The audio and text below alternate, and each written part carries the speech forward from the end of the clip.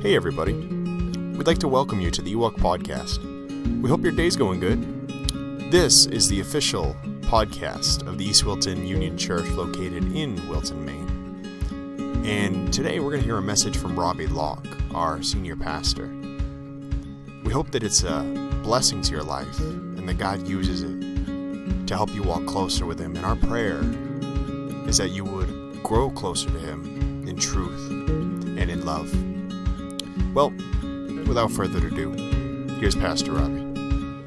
Turn in your Bibles with me, if you have them, to Colossians chapter 1, verses 12b actually through 14. We're going to finish up one little point that we didn't quite get to last Sunday morning as we were finishing up last week's message. I just want to remind you of the things that we have seen already. We described this passage, verses 12 to 14, as the heritage of the saints. These are the great blessings that you and I have received because of the work of Jesus Christ in the cross and through His resurrection from the dead. The first thing we saw in verse 12 is that He made us meet. That is, He qualified us to be partakers of the inheritance of the saints in light. And if you remember, I said that partakers of the inheritance means that we have a portion, there is a part of the inheritance that is specifically for each and every one of us in heaven. Jesus said, I go to prepare a place for you. And if I go and prepare a place for you, I will come again and receive you unto myself, that where I am, there ye may be also. And where He is in light, in heaven. Aren't you looking forward to getting to heaven one day, being with the Lord, living with Him forever? So He made us meet. He made us to qualify, because as sinners, we couldn't go to heaven. But He has now qualified us by transforming our lives. Secondly, we saw that He has delivered us from the power of darkness. The word power here is delegated power. We know that the devil, Satan, has certain authority over the earth today, and that he is able to control unbelievers by blinding their eyes. It says he takes captive people at his will. But the Bible says for the Christian that you and I have been delivered. We have been rescued from the power of darkness. Aren't you glad that Satan doesn't have control over your life today? We also saw that He has translated us into the kingdom of His dear Son. We were part of this world, which is a kingdom of darkness ruled by Satan. But we have been taken out of this world and placed into the kingdom of God's dear Son, the Lord Jesus. And then lastly, we saw we have redemption through His blood. Redemption has to do with being purchased out of the bond slavery of sin. That the Lord Jesus paid the price to set us free. When He willingly laid down His life, He shed His blood that we might be delivered from the power and the penalty and the presence of sin. Those are the four things we saw last week. And there was one more that I want to talk to you about this morning before we move on to the next passage. And it says in verse 14, this is the final blessing that we have received, the forgiveness of our sins. Let's just bow for prayer. Our God and Father, we're approaching your throne again, Lord. We don't want to come to this word without first coming to you, the author. We don't want to come and try to figure out for ourselves what this means. We want your Spirit to be our teacher. Lord, I have labored for hours and hours over this, and particularly the next passage that we're beginning today. And Lord, I know that I have many hours yet of study that I need to do. And I am conscious today of how utterly dependent I am upon the Holy Spirit to communicate the truth in a way that will be helpful, that will be practical, and a blessing to your people. So Lord, you do the work. You do the work, because I can't. I can only be an instrument, a mouthpiece, and I pray that your Spirit will control my lips, my tongue, so that what I share is truly in accord with your word. Bless it to our hearts. In Jesus' precious name we pray. Amen. One of the great blessings for the child of God is that we have been forgiven of all our sins. I want to put an emphasis on that word, all. Because I know a lot of believers who sometimes look into their past and they remember certain things they've done in the past, and they may have confessed that to God. In fact, they have confessed it to God, and yet they feel guilty about it. They carry the burden of that sin. And I want you to know, my brothers and sisters in Christ, that when Jesus forgave you of your sins, He released you from the bondage of that sin. God doesn't want you living in guilt. God doesn't want you living with this sense of self-condemnation. He wants you to understand that He not only took your sins away, but He delivered you from sin's power. Praise God, that's true. Forgiveness, this particular Greek word, means to release as from bondage. And we were all slaves of sin, the Bible says. But it comes from the root word, the Greek word, which means to send from oneself, to bid go away or depart. When the Lord took your sins, He took them away from you. The Bible says that the Son of God was manifested, 1 John 3:5, to take away our sins. Folks, you're not carrying your sins today. Jesus took them all away. But I want you to see where He took them, what He did. Now, there's an illustration in the Old Testament that I think is helpful. It is referred to as the Old Testament scapegoat. Let me read this passage and then talk to you about it for a moment. And Aaron shall bring the goat upon which the Lord's lot fell and offer him for a sin offering. So there is first and foremost a goat that is taken and sacrificed on the altar, burnt as a burnt sacrifice, and that is to deal with the problem of the sin of the Israelites. But then notice, but the goat on which the lot fell to be the scapegoat shall be presented alive before the Lord to make an atonement with him and to let him go for a scapegoat into the wilderness. The first goat is sacrificed on the altar. It loses its life. Blood is shed, and that is for the forgiveness of sins. But they take another goat, and the high priest lays his hand upon that goat, and there's the sense in which he is identifying the sins of the people with this goat by putting his hands on that goat. Then they take the goat and they lead it way out into the wilderness, so far away from the people that the goat can never find its way back to the people of God. Now, that is meant to be a picture for us of what Jesus did. He died and paid for our sins, but He's also taken our sins away. He separated our sins from us. I want you to see what the Bible says about that. How far does God put our sins away from us? Well, it tells us first, our sins are as far as the east is from the west. Now, why is that significant? It's significant because you keep going east, and you'll go east and east and east and east, and it'll never stop.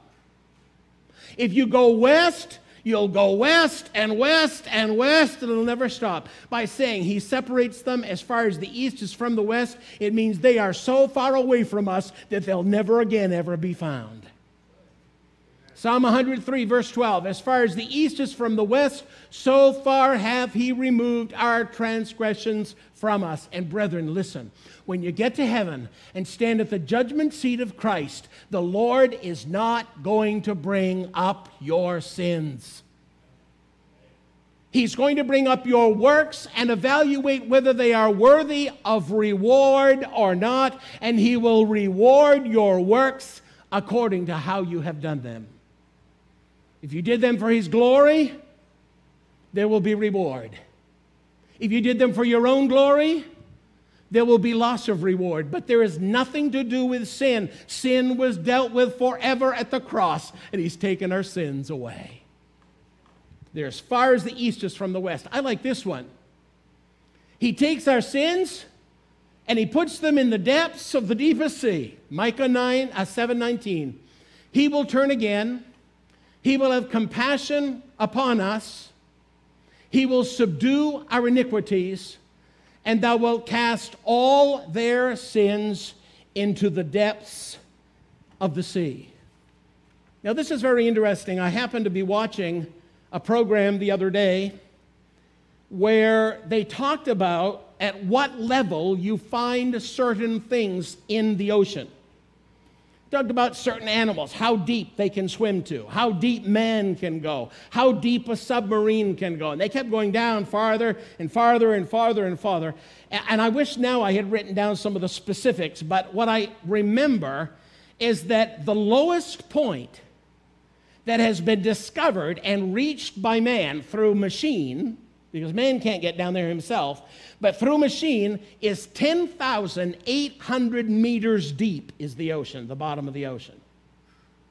10,800 meters. But they concluded by saying, we have no idea. In fact, we believe that there are many other places that are so much deeper, but we just have no ability to be able to find those places. Folks, I want you to think for just a moment and imagine that when the Lord saved you, He took all of your sins and He says, I'm headed to the ocean with these things. And I'm going to put them so far down that none of you can ever get to them. Isn't that glorious? And so we have the forgiveness of sins. What 5 blessings, right, in this passage that we have talked about last week and then concluding this week.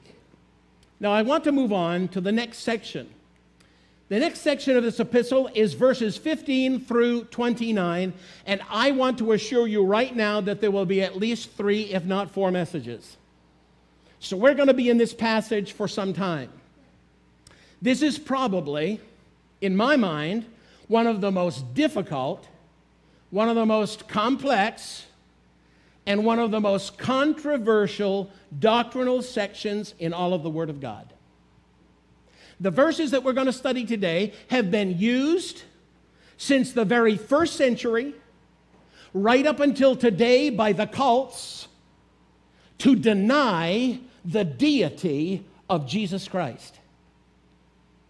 And so I want to take time with you today and to begin talking to you about Jesus Christ, because we need to understand who He is as a person and what is the work that He has accomplished on our behalf.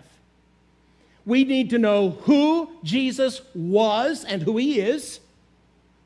We need to know why Jesus came into the world.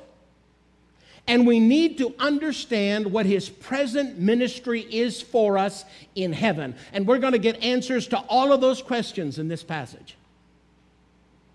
Now, I want to very quickly review for you the false teaching that was beginning to work its way into the church in Colossae and why Paul writes this letter to confront this error. These people, these false teachers, denied both truths. They denied the humanity of Jesus, and they denied the deity of Jesus. They taught that Christ was one of many lesser descending spirit beings that emanated from God. Now, I'm going to try to illustrate this for you. Have you ever been out to a lake and you took a rock and you tossed the rock into the lake? What happens? It begins these little circles, right? They begin moving out farther and farther and farther. Now, these false teachers call those emanations that came out of God. In other words, in the middle, the rock that you throw in, that's God. But then there's that first little wave. The problem is the first little wave is not quite as good as the original. Then you have a second little wave. That's even a little farther away from God, and it's a little bit worse. It's a little bit inferior. And then you've got the third and the fourth and the fifth and the sixth. My understanding is that they believed that Elohim was about number 52. And then Jesus was somewhere along after that. That He was an emanation, one of these spirit beings that came out of God. But He's not God, so they deny His deity. They taught a form of philosophic dualism, which basically said spirit is good, material is evil. So that your spirit can be good within you, but your body will always be evil. Now, we do know that the body can be evil, right? We can commit sins with our bodies. But remember one thing, and we talked about this in Sunday school this morning. Someday, God's not only redeemed your soul, He's not only saved your soul, He's going to save your body one day. Amen, brother? Amen. How many want a new body? Huh? He's going to save your body someday. And what He's showing us is that though men are evil, and by the way, we're evil in our spirit, until we get saved, God brings our spirit to life and He gives us His own life. And our bodies one day are going to be transformed. But what they said was, if Christ is God, He could never come in a body because the body's always evil. So if He is Christ in a body, He can't be God. Impossible. And if He's a human being, He's just wicked and sinful, just like all the rest of us, because He has a material body. So they deny both His humanity and His deity.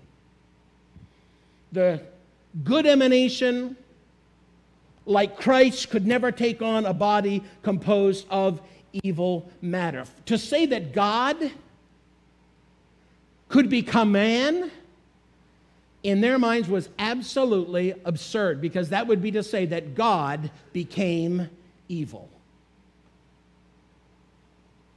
Now, the difference is that the Lord Jesus Christ was born with a human nature, a human body, but without sin. And that's the difference between Jesus and us. We are born with a sinful nature, but Jesus was not born with a sinful nature. God was His Father, and the nature passes from the Father to the children. And so because God is God, Jesus Christ is not only God, but He's now perfect man. And so that's the difference. What I want you to see is that the key phrase for this entire section is found in verse 18. We're not going to get there today. I'm not even sure we're going to get through 17 today. But notice what it says at the end of verse 18. That in all things He, and the He there is Jesus, that in all things He might have the preeminence. That Jesus Christ would be in position number one. That He would be the priority. That He would be preeminent in everything. And by the way, when it talks about in all things, in the context there, He's talking about in all of the creation that exists, He is priority over all.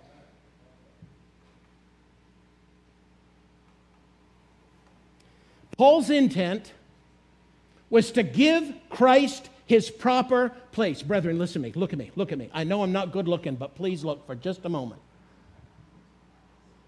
Our highest purpose should be to give Christ His proper place in this church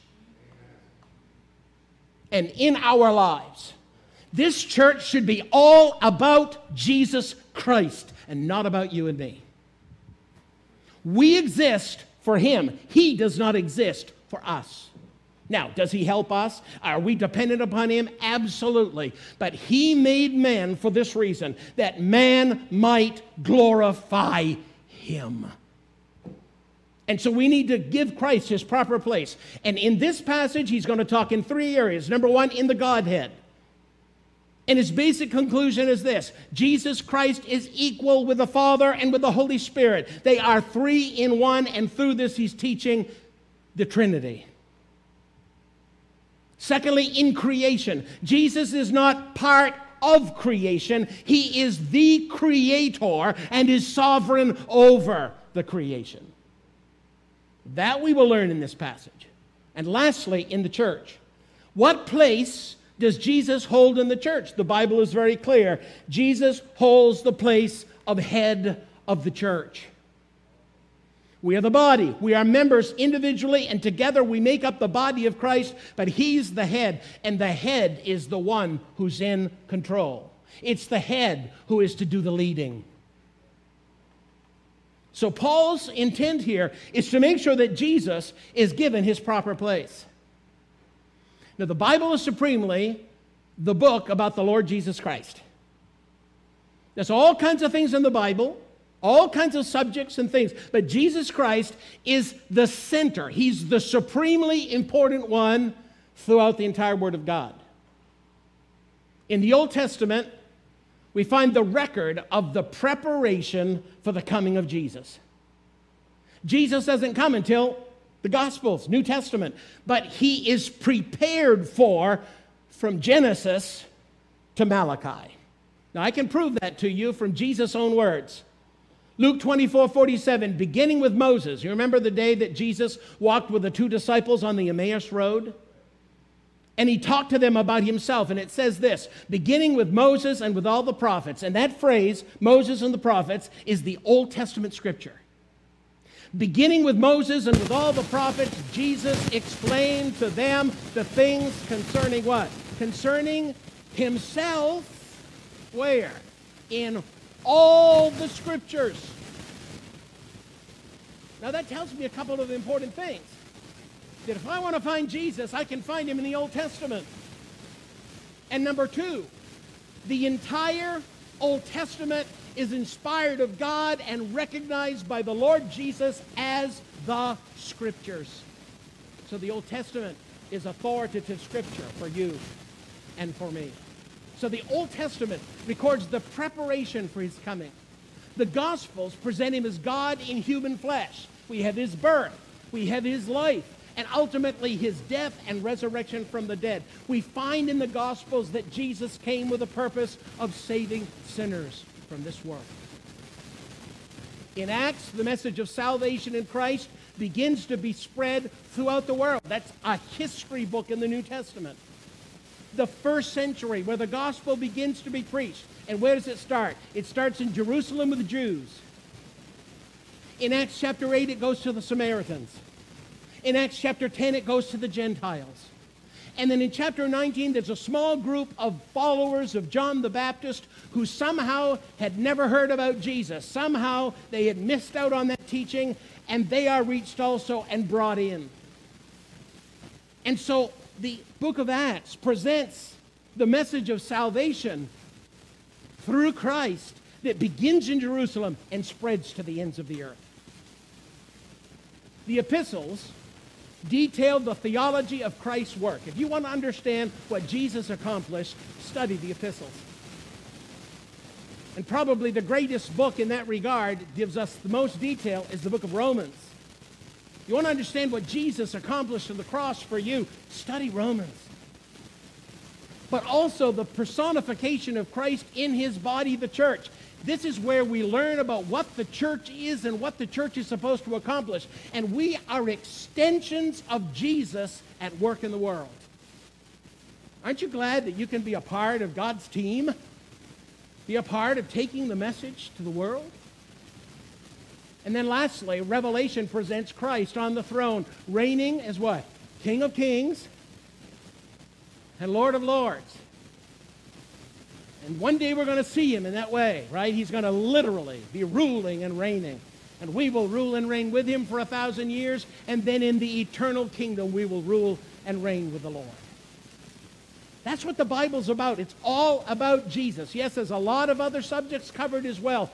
But what the Bible starts in Genesis 3:15 is the first prophecy of Jesus. And from there right through the Old Testament, it's all about Christ. And then from the Gospels on about Jesus coming and all that he's accomplishing through the church, which will culminate one day in his ruling and reigning. You want to find Jesus? Open the Bible.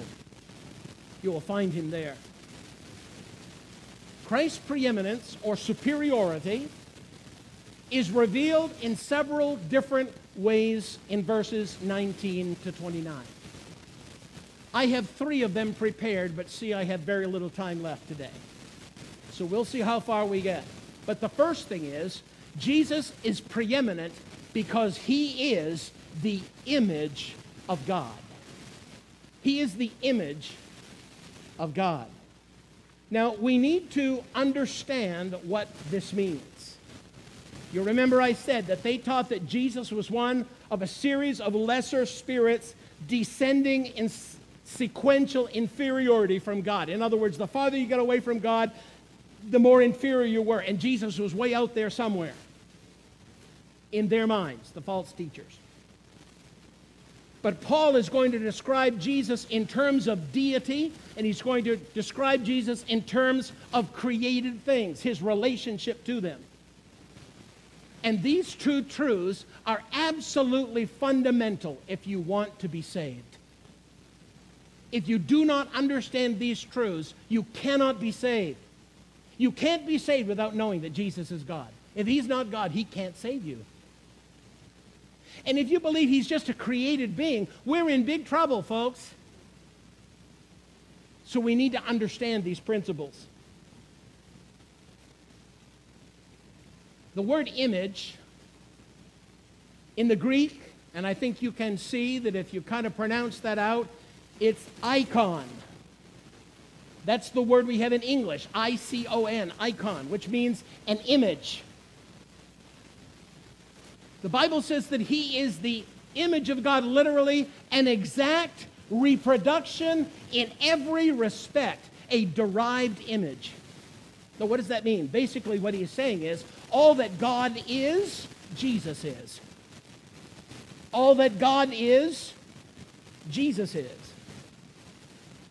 Now, unlike man, Jesus is the perfect, absolutely accurate image of God. Now, this word image, the same Greek word, appears two other times in the New Testament. In Matthew 22:20, it speaks of Caesar's portrait that was on one side of the coins. When you looked at the coin, you saw the face of Caesar. And it was a representation of him. It's also used in Revelation 13:14 when it talks about the statue of the Antichrist that is going to be raised up in the temple during the tribulation period. And that image will be a reflection of the Antichrist himself. It will be an image of the Antichrist. So unlike man, Jesus Christ is a perfect, absolutely accurate image of God. Now understand this. The Bible teaches that man was created in the image of God, right? You do know that, right? Man is created in the image of God, but we need to understand what that means. We were created in the image of God, but he didn't make a whole bunch of gods.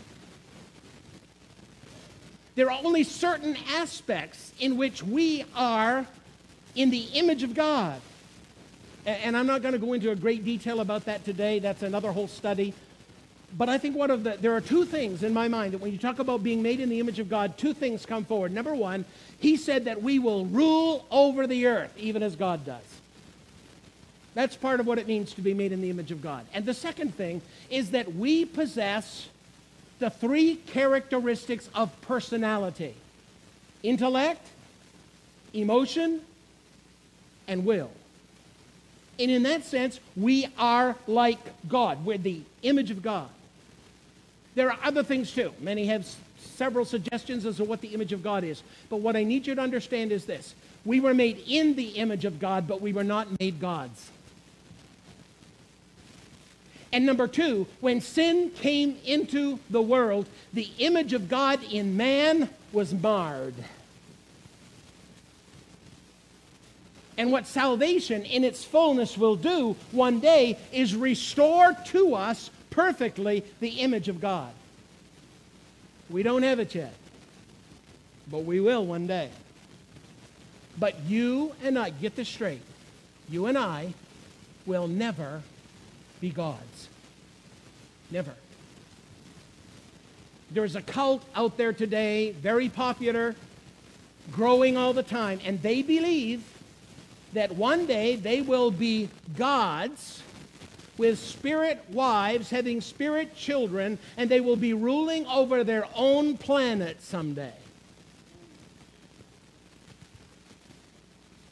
I say that because they are one of the groups that takes this passage of Scripture out of context, and they reach the conclusion that God made us so that we would become what? We become gods eventually. Sorry, bad news. You will never be a god. but you will be like Jesus in character and in conduct. And that we can all look forward to. Jesus did not become the image of God at the incarnation. He has been the image of God from all eternity. Now we know that until Jesus Christ was conceived in the womb of Mary, the second person of the Trinity was known as the Word. He was not called the Son. He was called the Word. And then he was conceived in the womb of the Virgin Mary, and the Bible says, this day, God speaking says, this day have I begotten thee. And in that sense, historically, Jesus became the Son of God. And today, while he is still the Word of God, when we think of Jesus now, we think of him as what? As the Son. Because he became the Son through his incarnation. God the Father, miraculously, we don't know exactly how, but through the Spirit, conceived in the womb of Mary, and God conceived a Son. The Bible said he would be called a holy being, and he would be called the Son of God. In Hebrews 1:3, Jesus is described in this way. Jesus is described as the radiance of God's glory. He is the radiance or the manifestation. What is radiance? It's when the sun is beaming out its light. He is the one who manifests, who reveals, who beams out the glory of God. Jesus Christ reflects God's attributes just like the sunlight reflects the sun. It also says in Hebrews chapter 1 that he is the exact representation of God's nature. The exact representation of God's nature. Therefore, Jesus is fully God in three senses. He is fully God in essence. Essence means in substance, in his nature, in his being. The Father, Son, and Holy Spirit are all exactly the same. There is one essence. There are not three essences, there's one essence. And that one essence is God. But within that one essence is the Father, the Son, and the Holy Spirit. And they cannot be divided.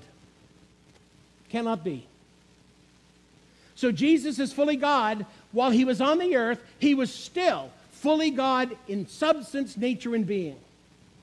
Secondly, Jesus is fully God in character. You know, it's interesting that when Isaiah saw the Lord in his temple, the angels were singing to God. And do you remember what they were singing? They repeated one word 3 times. What was it? Holy, holy, holy. Isn't it interesting? They didn't say, love, love, love. They didn't say, mercy, mercy, mercy. They said, holy, holy, holy. And when the Hebrews repeated something twice, it put emphasis on it. When they repeated something 3 times, it was like, if you miss this, you're in trouble. This is big stuff. This is very important. And he says of God, God, you are what? Holy, holy, holy. Listen, Jesus could have been full of love. He could have been full of mercy. But if he wasn't sinless and perfect, he could never be our Savior. So Jesus is fully God in character. He's holy without sin. And thirdly, Jesus is fully God in generation. In other words, he has always existed. He's the eternal Word. And listen, Jesus didn't stop being the Word when he came into the world. He's still the eternal Word. But he's now the Son. Look at this verse here. John 14, 8 and 9. Philip saith unto him, Lord, show us the Father, and it sufficeth us. Jesus saith unto him, have I been so long with you, and hast thou not known me, Philip? He that hath seen me hath what? Hath seen the Father. And how sayest thou then, show us the Father? The point Jesus is making here is when you ask for the Father, you are also asking for who? For me, because I can never be separated from the Father. And the Father can never be separated from me. And I can never be separated from the Spirit, and the Spirit can never be separated from me. The Father can never be separated from the Spirit, and the Spirit can never be separated from the Father. They are one essence, and yet the three of them coexist within the one essence, Father, Son, and Holy Spirit. And Jesus said, if you've seen me, you've seen the Father. He came, in fact, one of the principal reasons Jesus came in the world was to reveal the Father. You see, God is only one time in the Old Testament called Father. There's one verse that I know of in the Old Testament where it speaks of Israel as being his son and God being the Father. It's only one time. But the idea of Father did not come to the world until Jesus became the Son of God in his miraculous conception and birth. And then when they said, Jesus, teach us to pray, what did he say? Here's how you begin. Our Jehovah? No. Our Adonai? No. Our what? Our Father. And the Bible says the Holy Spirit has given us the spirit of adoption, whereby now we say, Father, Abba, Father, which is like saying, Daddy. Isn't this glorious? Now let me explain this before you start shooting arrows, okay? Kenneth Wuest, who is a student of the Greek language, he has a wonderful book, actually a set of books, I think, in which he examines the Greek words of the New Testament and seeks to explain them in the light of other scriptures that use the same word and so on. This is what he says. The Lord Jesus is therefore the image of God in the sense that as the Son of the Father, he is derived by eternal generation in a birth that never took place because it always was. Now that may sound crazy, but just let me say it again and then let me try to illustrate it. He is derived by eternal generation. That means he's always been in a birth that never took place because it always was. Now, how could it never take place and yet always be? Let me try to give you an illustration. I want you to think about you as a Christian today. If you are truly saved today, you are one of the elect. When did you become one of the elect? The day you got saved? No, you did not. You became one of the elect before the foundation of the world. How do I know that? Because the Bible says God took your name, he wrote it in the Lamb's Book of Life before he even made the world. So you have always, in the eyes of the omniscient God, you have always been part of the elect, and God has known you from all eternity.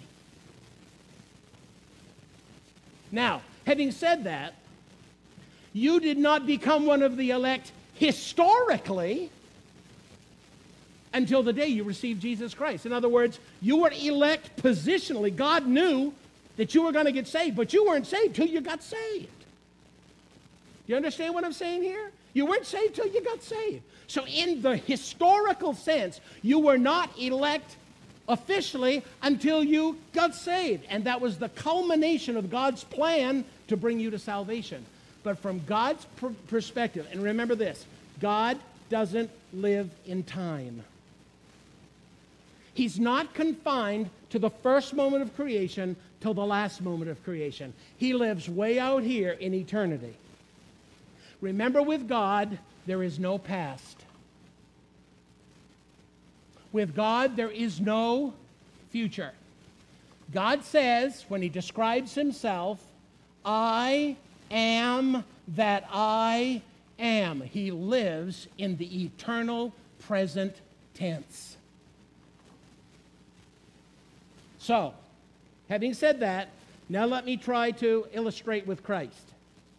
Christ eternally is the Word. He is described in John 1:1, in the beginning was the Word was with God, and the Word was God. But in the infinite omniscience of God. What does that mean? That God knows everything without limit. There is no future and past for God. There's only the eternal present. So in the infinite omniscience of God, Jesus is also the Son of God. But historically, here's the difference.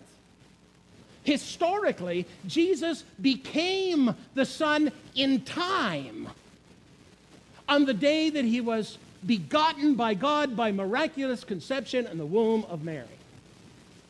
So in other words, God, before Jesus was conceived, knew that there was a Son.